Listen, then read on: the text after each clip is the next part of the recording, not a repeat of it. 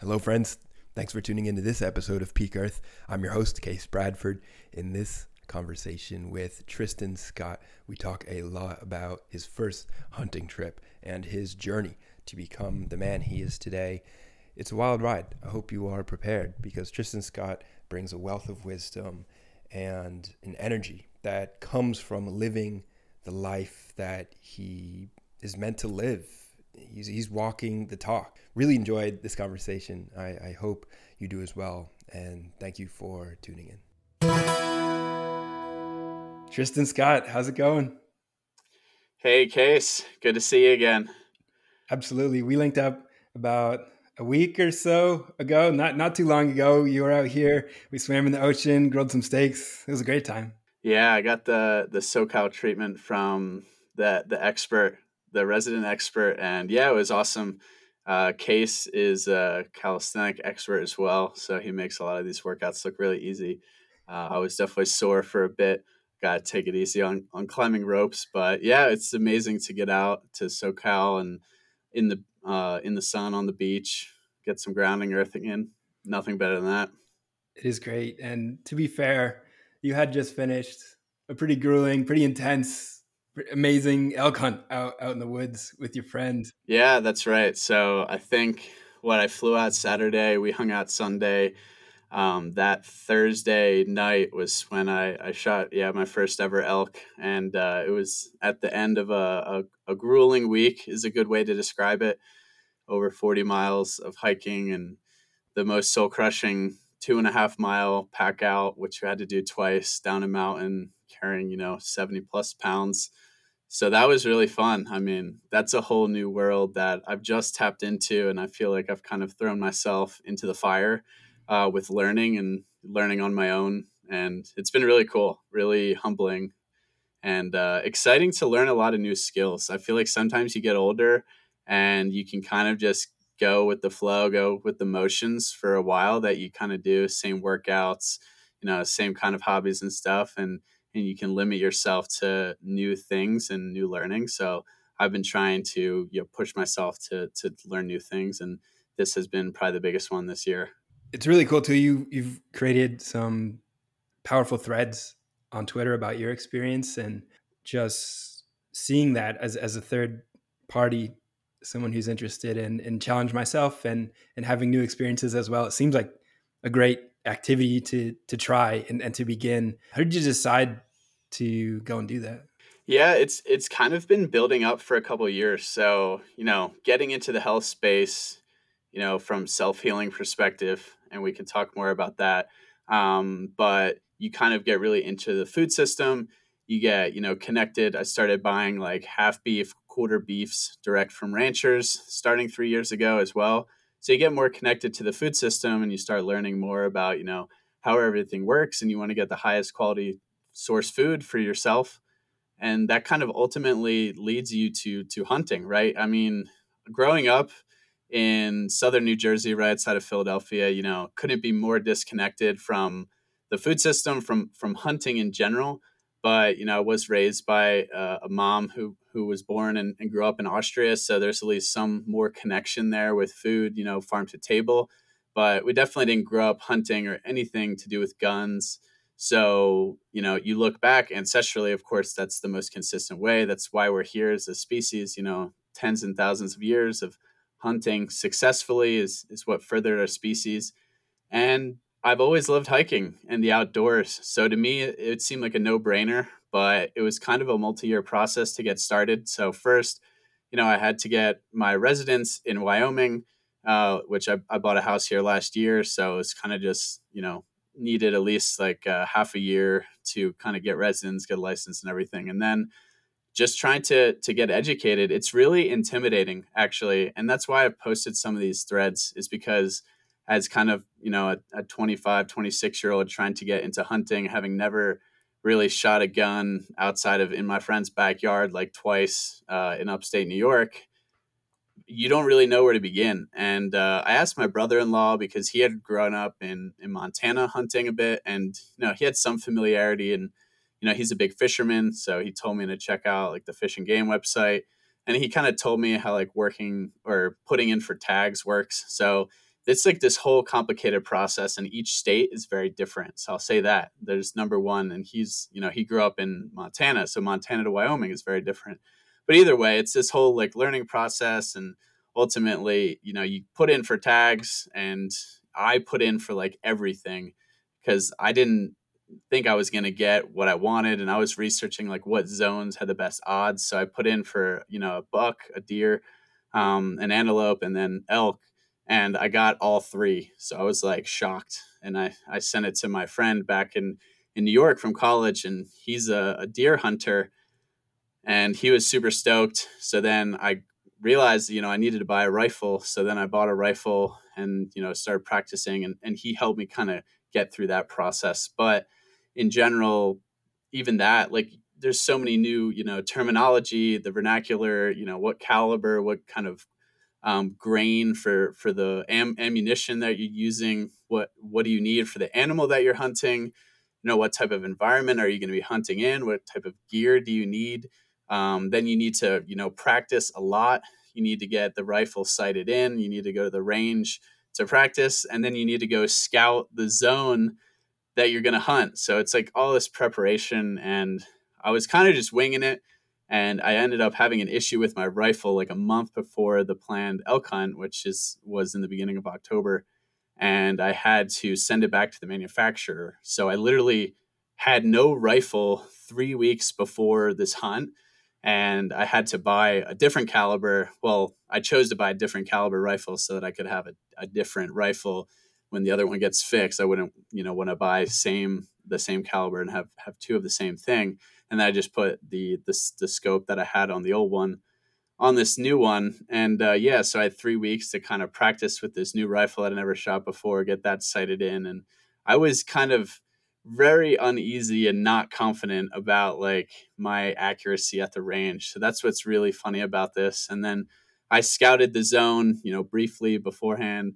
And there's all these like dirt roads. So you definitely need a 4-wheel drive vehicle. And, kind of just sent it. My friend flew out from New York. As I mentioned, he grew up hunting deer in stands. So compared to what we did, it couldn't have been more of like a polar opposite in terms of hunting styles. But he was super helpful with, like I said, picking out the gear and everything.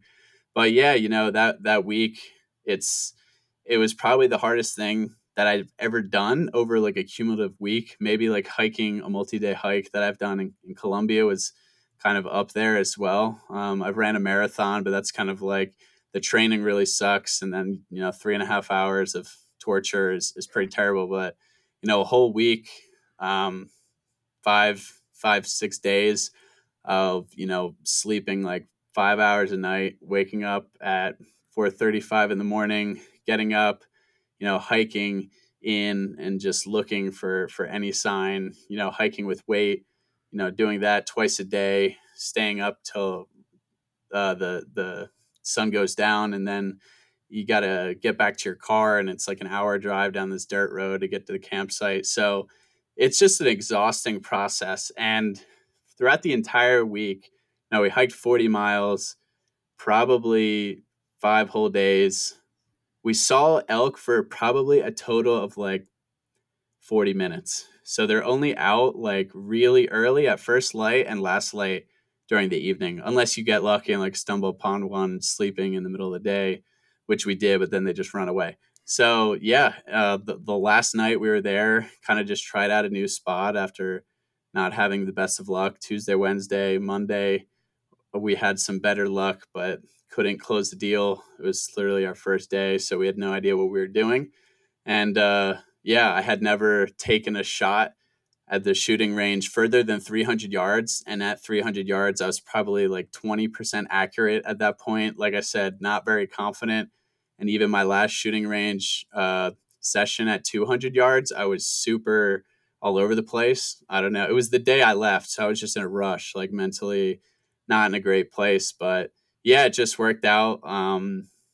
Shot, spotted an elk, and then really got ready in like 5 minutes, got all the gear, and took a Hail Mary shot from 405 yards and dropped them in one shot. So it was the craziest experience of my life. And then, we were almost crying in tears, like across the mountain looking at this thing. And, I told you in person when I pulled the trigger, I had no idea it was going to even get close. And all I hear my friend say, he just looks at me, he's like, "You dropped them." I was like, "Oh my God." So that was crazy. But then things got really serious really fast. Went over there, took some pictures, and then we are like, all right, it's 7:30 at night. It's already dark. We haven't even started skinning and gutting this thing, which is a whole new experience within itself. So you think shooting, tracking, camping, hiking, all that is really challenging. Then you actually are successful and you have to harvest the animal quickly, efficiently, and in a manner that you can get down to your vehicle safely. So that's learning on the job is literally just sums up everything that I've done hunting. And yeah, it was super cool. My friend, again, Dakota, he field dressed deer plenty of time. So similar body structure. So that was helpful. And it was helpful to have two people. Again, if he wasn't there, I don't even know what I would have done because there's just so much meat.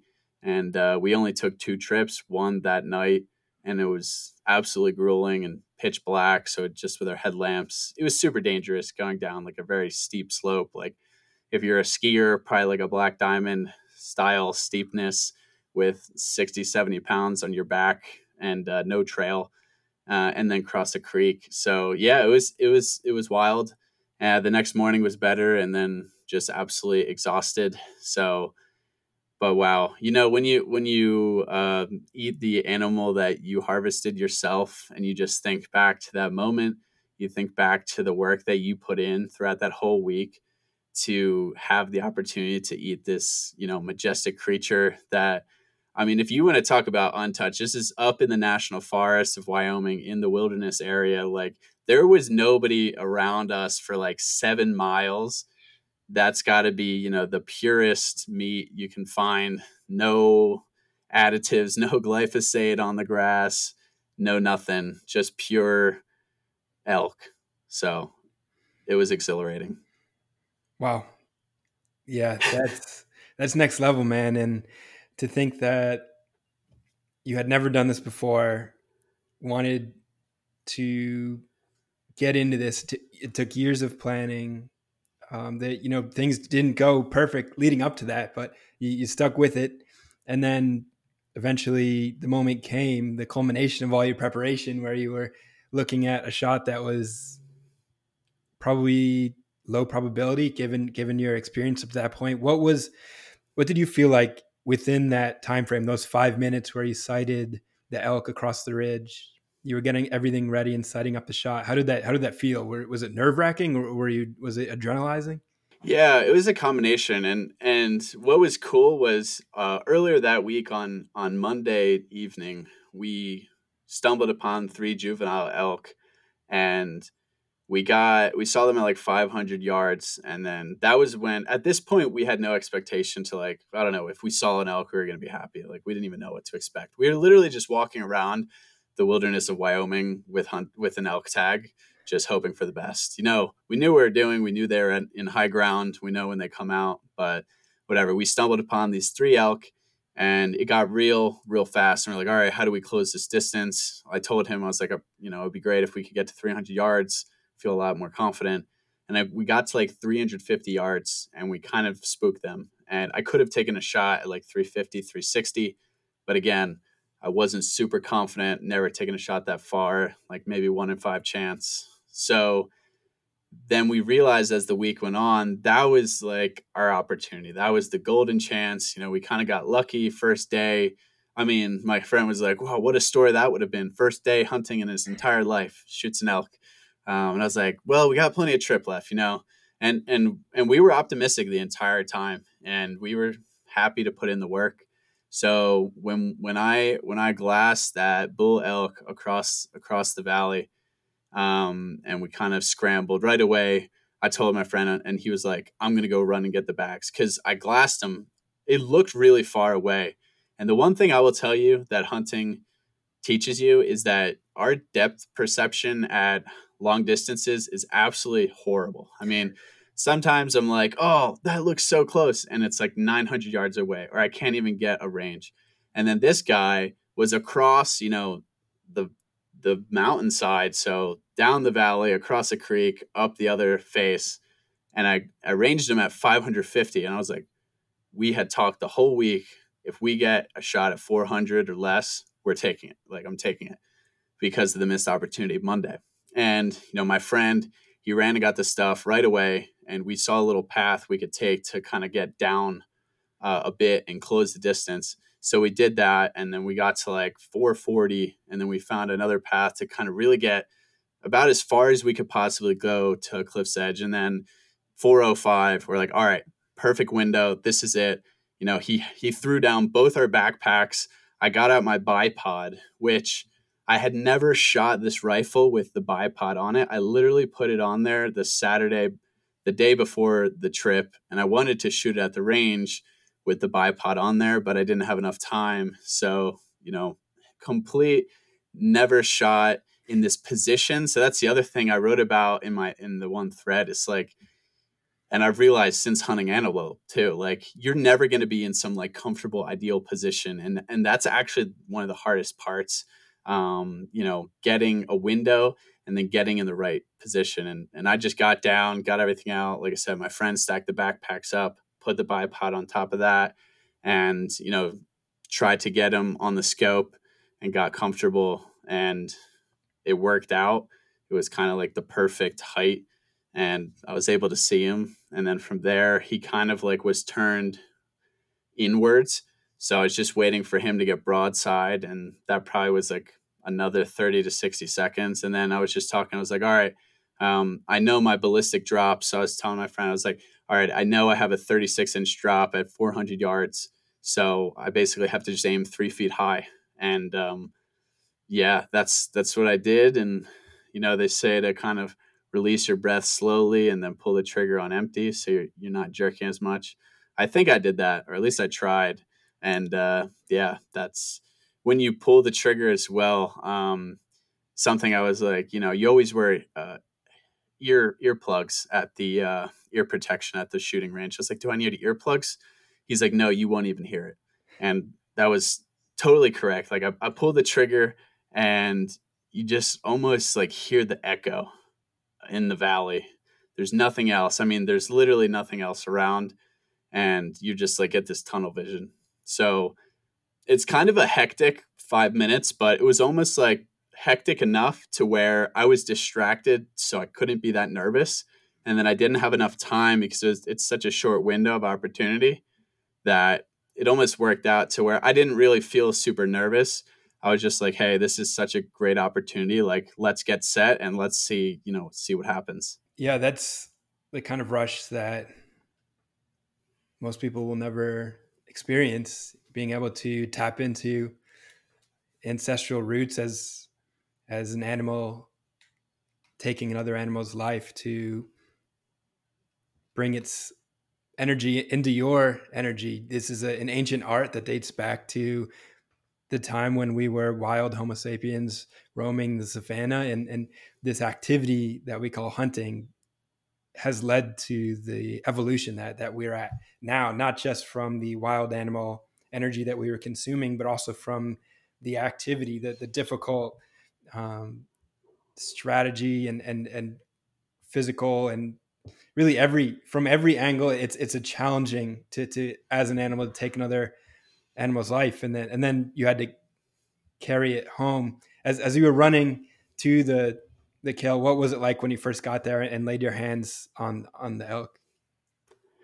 Yeah, I mean, there was not really any running because we had to go, down and then up like 700 feet. So we tried to go fast, but by the time we got there, we were like so exhausted. And I mean, the first thing you realize is just how massive these animals are. I mean, they're absolutely huge in comparison to like a deer. It's just, almost probably twice the volume.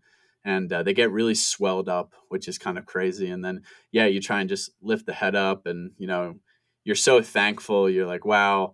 I was also lucky because, yeah, like I got him in one shot, and it happened to be right through the liver, and he went down immediately. So it's a benefit for us not having to, dig through the trees if you kind of got like 100 yards away or maybe even further. And then B, it's a benefit for him. You want to give him a quick and easy death, so he's not struggling for, an hour or something like that. That really would be terrible. So I was very thankful for that. And yeah, you kind of just are super thankful, and it all comes together so quickly. You almost don't even have time to think about it too much, and because we just had to get to work from there. But wow, what an experience. And yeah, you mentioned a lot of great points right there. So, and what was important to me was to kind of do it this way, right? So hunting gets a bad rep uh, a lot in the mainstream media. And I think some of that criticism is almost fair, because some of these guys, they're just doing this the absolute wrong way. And obviously, with modern technology, hunting has become like so much easier for like someone who is kind of average skill level. And that's what I like to say, because I definitely am not an expert shot, and I was able to, with some fortunate events, um, get two animals already into my first season. But I've also put in a substantial amount of work.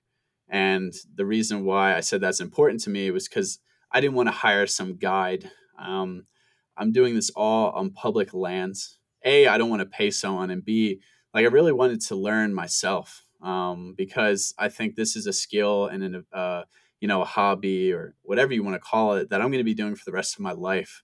So maybe I have 50 more years of hunting.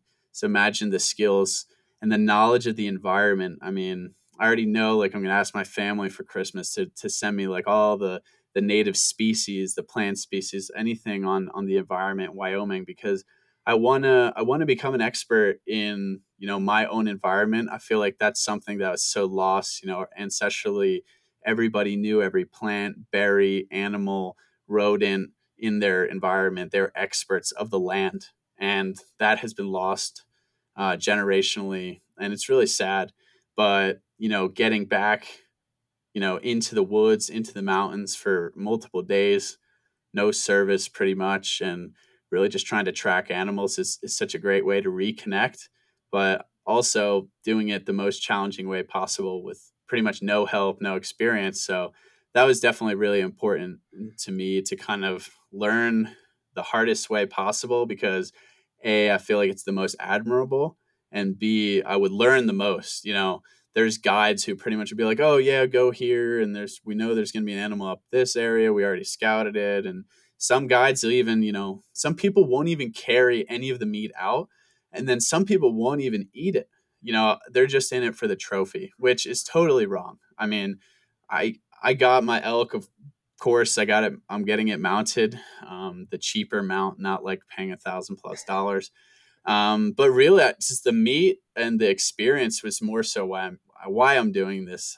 The trophy is, it's such a afterthought. So hunting definitely can get a bad rep. I think absolutely there is some folks out there not doing it, the most admirable way. But that's with everything. There's a spectrum, and there's always going to be outliers who give the industry or the space a bad name.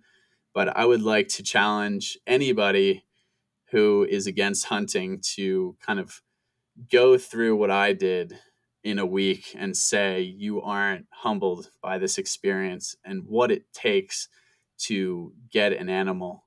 And some people on Twitter were like, "Oh, you just like to kill for fun?" I was like, "No, like that's just not what it's about." I mean, that's couldn't be further from the truth. And it was nerve wracking thinking about that, but after you put in the work and you see the returns in terms of the high quality protein and just life experience, you realize that that's not even remotely what it's about. And you're just excited to continuously learn and have more experiences like this for the rest of your life. Sounds much more to me, just from listening to you, that this is about respect. It's about respect for nature, honoring your own nature as a human being, as a hunter. Some say we're hunter gatherers, but as a man, that we're likely a hunter. Women likely do a lot of gathering. This was the way that our species evolved over time. And as a hunter, as a Homo sapien, reconnecting to those roots out in nature, experiencing the deep struggle of acquiring that prize. It's not a light task. People will go and train for marathons like you did, and it's an enormous amount of training, enormous amount of time, and then you go and you run the thing, and maybe you blow your knees out, and everyone congratulates you. Wow, what a great achievement! You ran a marathon, take a medal. Like, wow, Tristan's the best. But hold on, like, did you get 100 pounds of meat from that? If you compare those two activities, they're pretty comparable in terms of challenge and struggle. And on one hand, you're reconnecting with nature, and I'd say going through a pretty healing rite of passage in a way, versus something like a marathon, which is may not be doing your body favors in the long run, running on concrete all those many miles. I Man, it's such a powerful way of thinking, because so few people hunt, and I don't think many people are successful when they do hunt. I believe you're more likely to leave the woods empty handed. Yeah, well, totally. So I also want to say that like this was such a more of a multifaceted challenge, right? I mean, you know, I'm not like in the gym on the Stairmaster hiking with like a 20-pound bag or bringing my rifle to the gym. Like training for a marathon, like I trained for a marathon in 10 weeks. It was actually the most absurd shit I've ever done in my life, because I came off my concussion just super eager, and that's why I messed up my knees. But it's like, you know what you're going to do. You're going to run 26.2 miles. So you know how to train, you build up and slowly, when you're in the mountains, I mean, you see an elk, you're like, oh, I have to run across this ridge to try and get within 200 yards to take a shot within 10 minutes before they get to the tree line. You don't see them for the rest of the day. And you have 15 pounds on your bag. There's rocks everywhere. Like you can't train for that. You can hike. I hike all the time. Great hiker. And I was wiped. So that, and then, yeah, it's definitely an experience that is or challenging, because my zone had like a 40% success rate. And I realized after talking to some folks, so the whole campground, there's like 10 spots, was all hunters. And the only thing we saw come back was a black bear. Some guy was successful, but nobody else, everyone was hunting elk, and no one was successful so far in that first week.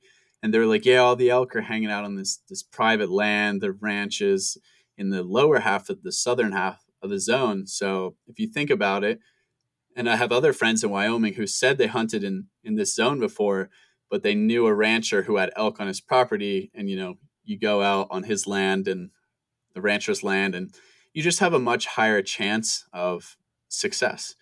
Is it cheating? I don't know. I mean, it's pretty much just making it easier to be successful. You still have to put in work, but I mean, it's just not even comparable. So at that rate, public land in that zone, I'd imagine it's got to be like 20 to 25% success rate. So yeah, it's even better to know that. It was more so against the odds. But yeah, compared to a marathon, it's just way less linear in terms of what you can do to train, and way more variable in terms of what you're going to need to do to be successful. And unfortunately, it's less appreciated, despite those advantages and those significant differences. And the pack out also sounds incredibly difficult. You carried 70 pounds, 2.5 miles over what sounds like a double black diamond terrain. So incredibly unstable and difficult. And then, like, how long did that take? How long does it take to carry 70 pounds, 2.5 miles over Yeah, that? so the first half mile was the really steep part. So that was the most challenging. And yeah, I mean the weight I don't really know for sure, but it was, let's just say, around 50 pounds on my back and another 25 in my hand, and then my friend had more on his back but less in his hand. So it probably 2 hours. It took us to get down, and then we got on the trail, and then another 2 miles from there. And then, yeah, so 2 hours total. Cause I think or no, sorry, it may have been 3 hours, but some of that time was spent kind of stashing. So let's say 2.5, 3 hours in the dark. And then I think the next morning, probably like 2 hours. So it's, yeah, 1 mile an hour. Anyone listening, try and emulate that. Pick up a 70-pound kettlebell and try and farmers carry it, 2-3 miles, even in good conditions around your neighborhood during the day, and see how that goes. A lot of stops. Like kind of every 150 to 200 yards we stop for like a minute to 2 minutes. Like yeah, and I'm pretty fit. Uh, my friend Dakota is even more fit than me, or at least he's a lot stronger than me. So yeah, it's not like we're two guys like rail thin going out there, not doing much training. We're pretty fit, and that's everybody in our campground was like, yeah, that's why we don't go more than a mile from our car because we can't, we physically cannot do that, and that's why a lot of people also have horses or mules or llamas. So we learned that there's other ways to do this, and it's kind of badass that we did it the hardest way possible first. So now it could be equally worse, equally as bad, or just better. From now on. It is absolutely. And how has it changed the way you see the world and the way you see yourself following that experience? Like everything that's kind of humbling and extremely challenging, it just makes everything else seem like not too bad. So like this week, I've been hunting antelope like near my house in Wyoming, and I've been hiking a good amount, but it's probably like a fourth of what I did, for the elk. And then I got an antelope yesterday morning, and I antelope are a lot smaller, so I was able to kind of just pick it up and throw it in my car, and luckily I was able to drive my car right next to the carcass on BLM land. So sometimes it was getting pretty tough, and I was kind of just chasing these speed goats around, is what they're called. And I was like, damn, they just, this is tough. I gotta go up and try to get up this ridge. And I was like, maybe I'll just call it for a day. I'm like, nah, just, one more chance. This is nothing. What did you do 2 weeks ago? Like, it was so much harder. And now, yeah, it just puts life into perspective. Lifting legs today at the gym. I haven't squatted in like quite some time. And yeah, it felt a little bit easier. I don't know why. You're just mentally stronger when you put yourself through such, you know, mind-boggling of a challenge. As David Goggins would say, you're kind of callousing your mind. Stay hard.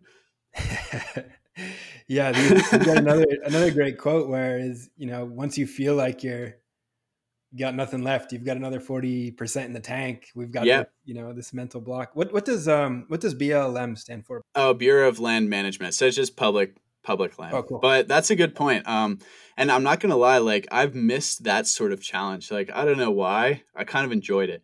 That grueling, soul crushing, because that's where I was always really, strong. I played soccer in college. I was always really athletic, but I was never the most skilled. So it's always about outworking everybody else. That's kind of where my bread and butter was as an athlete.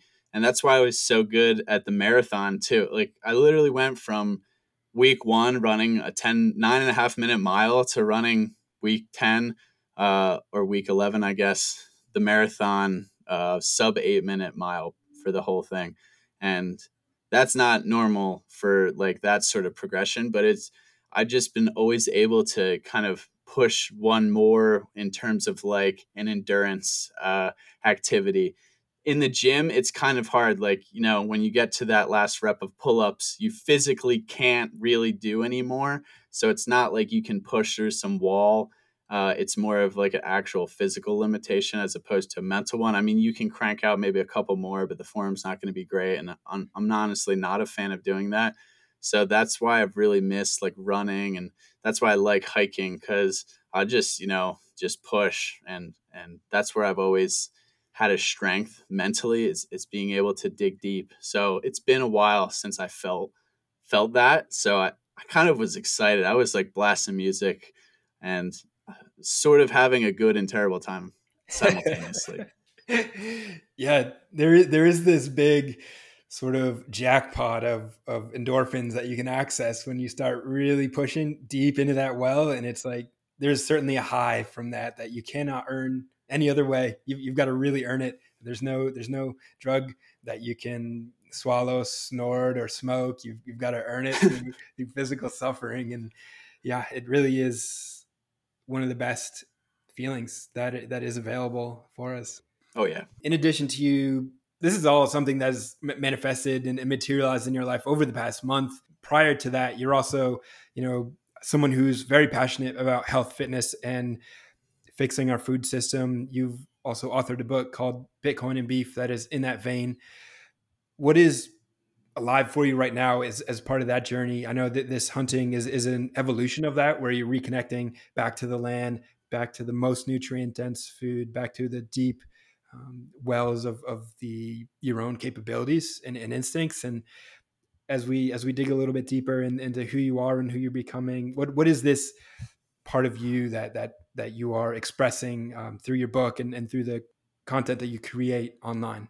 Yeah, so it's really, and I can just start like why this happened. So I was always like pretty healthy. Like I said, I played soccer in college. I played a lot of sports my whole life. So I've always been very active. I was thankful to have, an immigrant mother from Austria who cooked pretty much every meal, was really big on whole foods diet, and actually bought organic produce and everything like before I even knew what that meant. No soda or anything, processed foods, really minimal in my life. And then, of course, you go to college and probably still healthier than most, but a little worse. And then, yeah, I suffered one too many concussions after my senior year of soccer. So thankfully, it didn't affect my playing career, but probably my playing career was the combining factor. It's kind of like your brain's really good at compensating for multiple concussions, brain injuries, whatever. And this last one, I actually didn't know that I had a concussion. I kind of passed out and hit my head, so I wasn't aware. So that acute phase in the recovery was absolutely horrible. And as a result of that, I have post concussive syndrome, which is basically just everlasting symptoms, extreme fatigue, daily headaches, irritability for maybe 12 to 15 months. So over a year after that, and after going to neurologists and getting the old just take it easy, ease your way back into your normal life, slowly ramp up. And I went from, being a college athlete, running, exercising for 30 hours a week to being able to barely walk across campus. And I was sleeping 10, 12 hours a day just to finish my coursework and be able to do that. And that was pretty much all I could do. It was really in a horrible place mentally, but being a stubborn athlete mindset, I was pretty much like, this is bullshit. How is there nothing I can do to help heal myself? And it was kind of this convergence that also happened. So I was in Portland, Oregon for a summer internship, an engineering internship. And, I had grown up camping and hiking, but then as all, teenagers who are too cool to hang out with their parents and do everything like that, and then school and sports becomes the focus, I really got away from that. But that was really like a huge passion, happy place for me growing up, especially when we would visit Austria. Like that was hiking, going to the mountains, looking for mushrooms. Like that was kind of stuff we did. It was super cool. So here in Portland, when I'm almost at my worst for symptoms, my roommate is, he's really big into camping and hiking, and that's kind of what you do in Oregon every weekend. It's beautiful in the summer, and that was the only place that I kind of felt better. I don't know if it was the lack of EMFs or just, no screen time at all. Probably a culmination of that. And then, just the healing, grounding effect of being connected with nature, where I felt such a temporary relief in my symptoms. And we did some hiking, not like anything really crazy intense, pretty moderate effort. And I had no trouble with that. But then I would try to, back in the city, back where I'm at the, computer every day for work, I tried to go for a run. And then the next 3 days, like I can't get out. I pretty much can't do anything besides just like walk. I'm like totally wiped and everything. So then, yeah, I kind of started digging down the rabbit hole. I was like, all right, I'm on to something. Let me try and figure out how I can keep this momentum going. So I stumbled upon, meditation, and I started meditating every day, like religiously, 20, 25 minutes a day, right when I got home from work, because that was kind of when my brain was at its, highest level of threshold for being overstimulated. And that really helped. And then from there, podcasting was getting pretty big. So I started listening to some podcasts, Joe Rogan, Ben Greenfield, and then got turned on to like some supplements that were helpful, CBD, fish oil, things like that.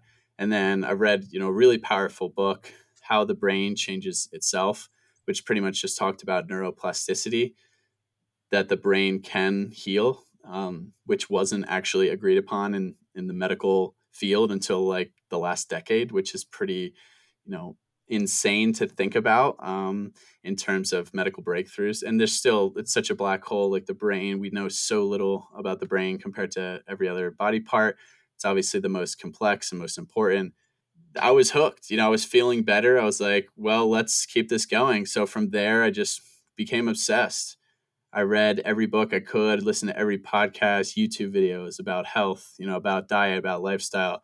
Started, trying to optimize my sleep. I was probably the first person that I knew that had blue light blocking glasses because screens drove me nuts. That was like the first biohack I ever had. And it helped tremendously, just because eye fatigue was such a trigger for my head.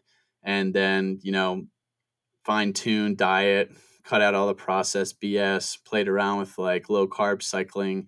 And then I graduated, everything, was starting to feel better. I ran the marathon, getting back. So I kind of got to a point where I could like start jogging. And once I could start jogging, the mental clarity and benefit I got from exercise was, phenomenal. And there's a lot of debate around what's the best form of exercise for you. And I'm a huge fan of strength training. I think that's obviously a big winner in terms of, muscle preservation, strength building, which is great for longevity. But if you want to talk about the best exercise for your brain, I think it's undoubtedly running or some form of cardio where you can really get locked in. And then I think the BDNF, the brain derived neurotropic factor release from running is higher than any other exercise. Yeah, you have to double check, but I'm almost positive that's correct. And I felt it. So then kind of progressive overload from there, and things were just going a lot better. So here I am, like, a year and a half out from this brain injury, and I'm feeling so much better. And I remember, when I first got started, I was like, all right, I feel like shit every day. If I'm just 20% better than I am now, that's substantial. That is huge. Maybe I will never get back to where I was, training 3, 4 hours a day, collegiate level, having, the ease of doing that on 5 hours of sleep, getting a master's of engineering degree simultaneously. Maybe I'll never be able to do that level of cognitive and physical activity. But if I can just feel 20 to 30% better, I will be so much happier. I won't be depressed anymore about the state of my life. So that's the mindset I had. And then, every step is a huge progression. And then you're like, all right, how do I get to the next step?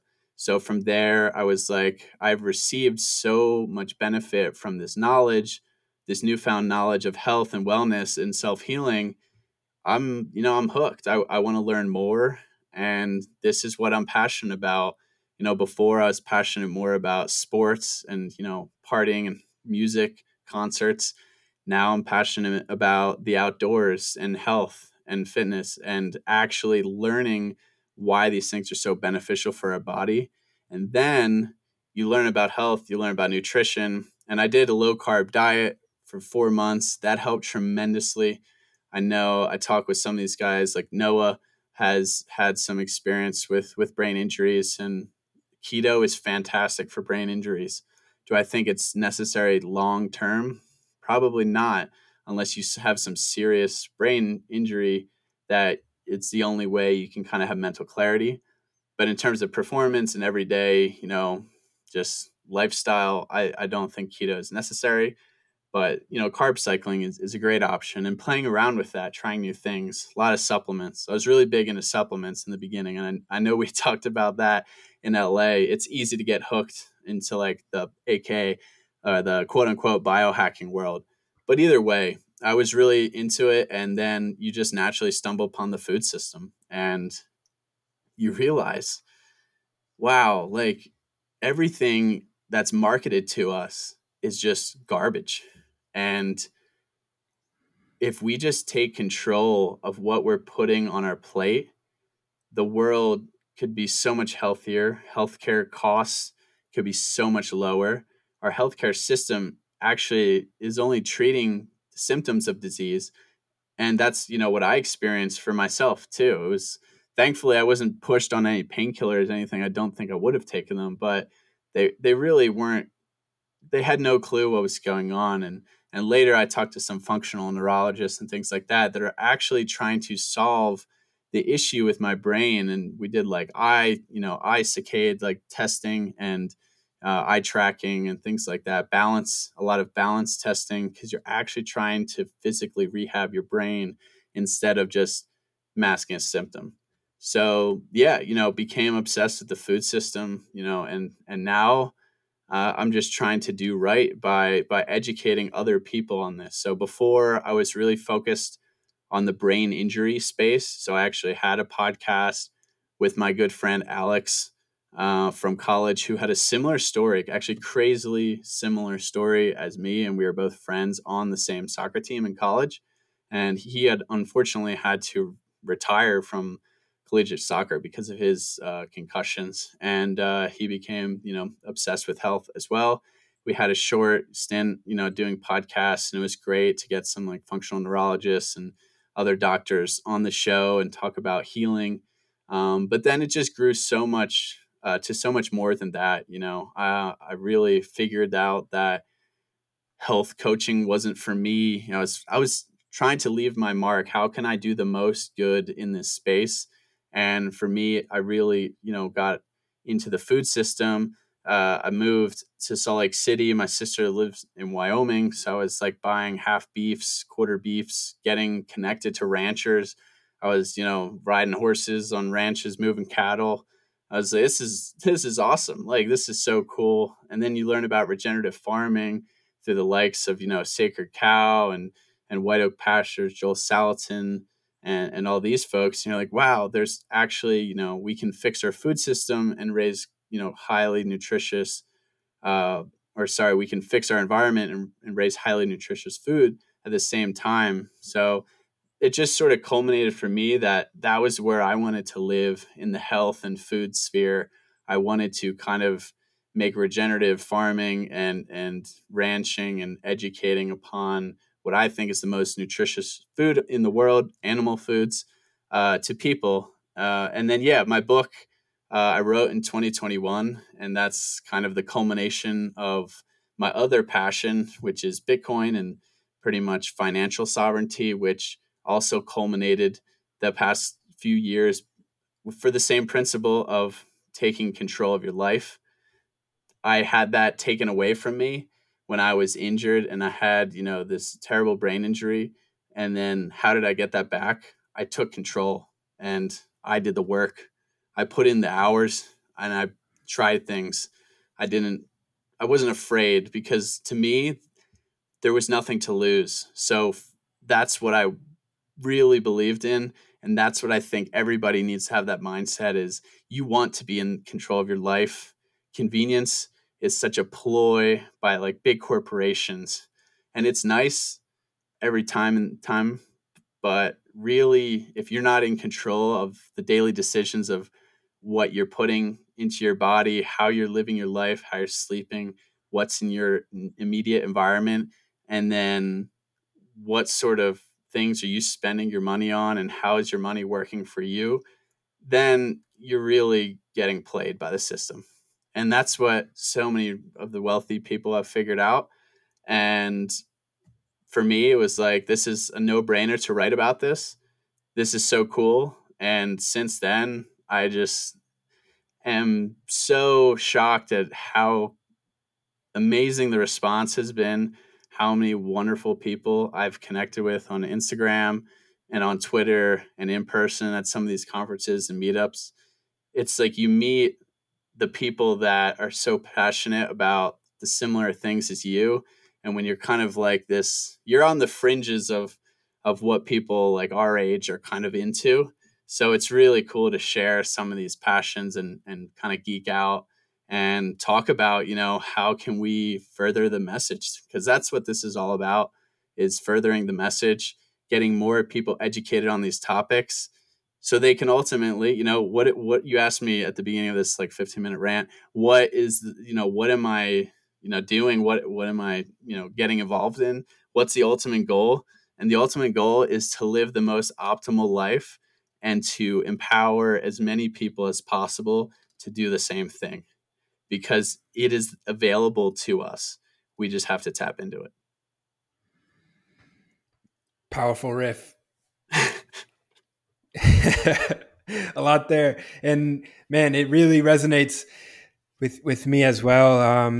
I definitely experienced some brain damage growing up, and then in the college, just from abusing alcohol and having eating a lot of junk food. And I remember one time, like it was during a Super Bowl party, went up to do a keg stand, and then all of a sudden I was like on the ground. I didn't know how I got there, and people were around me, and they said, you passed out and you were foaming at the mouth. And I don't remember any of that. There's just, a lot of us, we go through this sort of first 22 years of our life, and it's kind of leads us in this hole as we get out of the school system where we're kind of force fed all these junk foods essentially.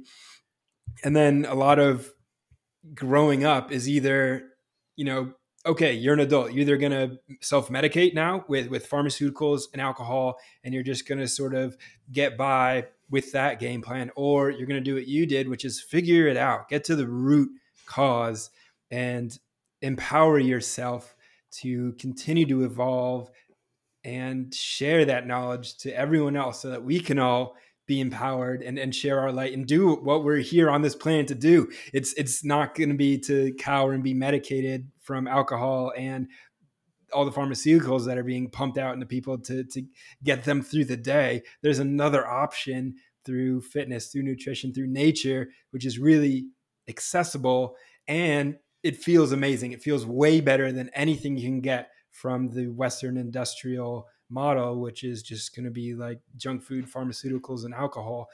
And one thing that was really coming to mind to me while you were describing your story and your progress into the man you are today is a deep sense of purpose and meaning and drive. Most people would have succumbed and stayed in that place of darkness and despair. What is it that kind of drove you uplifted you into this place now where you have a grip on this and you're able to share it with others and help them get to that place? You highlighted the options really well, and it is crazy how many people even our age are like on antidepressants or just self-medicating is the norm, whether it's alcohol or drug abuse. And it's really sad to see that, because that's almost like the norm nowadays. Like everybody that's kind of our age is like going out every weekend doing coke and getting fucked up still, which you know we all did some level of that in college. I had my fair share as well. And that's why like I'm so okay with like parting ways with that. Like because I had that experience, and it's just not conducive for me to live what's an optimal life, and what I want to achieve. That would take me one day of that would take me out for like 4 or 5 days. You want to talk about like circadian rhythm disruption and just detoxification needed. But you asked me, how did I kind of tap into that? And like I said before, when you go from such an extreme of like activity and I guess just productivity to not being able to do much at all, it's really hard. Some people, maybe it's a slower drop off, and that's why it's harder for them to get out of their hole.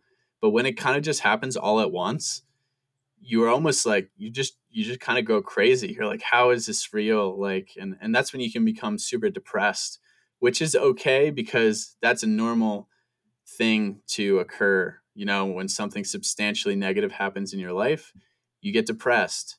But if that lingers around for too long, that's when it becomes like a real problem. And you have to start thinking about how you can get out of this. So, at first for me, it was looking to medical professionals to help give me an answer. It was getting more tests, EEGs, MRIs, and that led me nowhere. And then I was like, all right, I'm going to try the other things. And then I was observing my own environment, what was making me feel better or worse.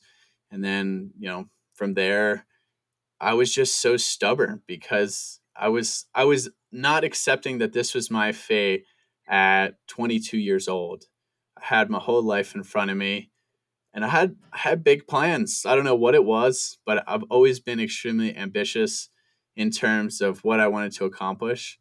But, looking back, it was a life defining moment for me to have that injury. And I wouldn't be here, talking to you and have made such a wonderful community and impact in the health, wellness, and Bitcoin space today if none of that happened. So it was all meant to be. Things could have gone better, but it wouldn't perhaps not lend me to the knowledge I have today, which is so powerful. And you just have to understand, things in life are challenging, but you are capable of so much more than you think you are, but you're not going to get there in one day. So like what I said earlier is you just have to take it step by step.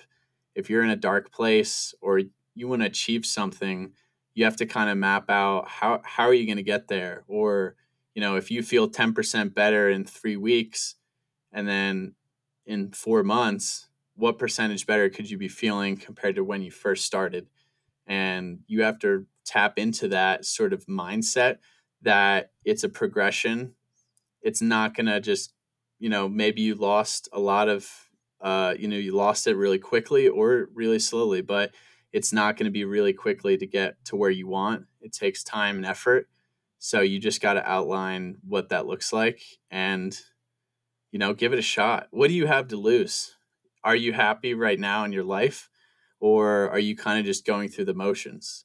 Are you waking up with an identity crisis like most of the people in their mid to late 20s or early 20s after they graduate college? Because maybe they're an athlete their whole life, or they're in some club in college and high school, or you go to high school to get ready for college, and you go to college and you get a degree to get a job, and you get this job and you sit there and you hate it, and that sucks. But what are you going to do about it? You have so many options. You have the world at your fingertips in terms of knowledge. Use this stupid ass phone that you probably spend too much time with watching reels and TikToks, and spend 2 hours a day researching or learning a new skill. And within 1 to 2 years, you could be in a completely different situation mentally, physically. And there's just no excuse for people to really feel bad for themselves when all of this is available to you. And if you don't like where you live, move. You moved to LA on a whim and you love it there. You love going to the beach every single day. I was working remote during COVID and I was in Dallas, Texas, and I hated every minute of it because I felt like I was in a concrete jungle, sweating every day, and then just locked in an AC apartment. And it was horrible. And I moved to Salt Lake City, where I ski 40 days a year, and in Wyoming, where there's so much nature to connect with and so much knowledge to be learned. And now we're both in so much better of a situation mentally because we acted upon it. Your life's not going to change if you just wait for it to change. Boom. Tristan Scott, thank you. That's what it's all about, man. And we got a lot left to go. So I'm excited for us, and I'm excited for everyone in this space and community to see what we can accomplish.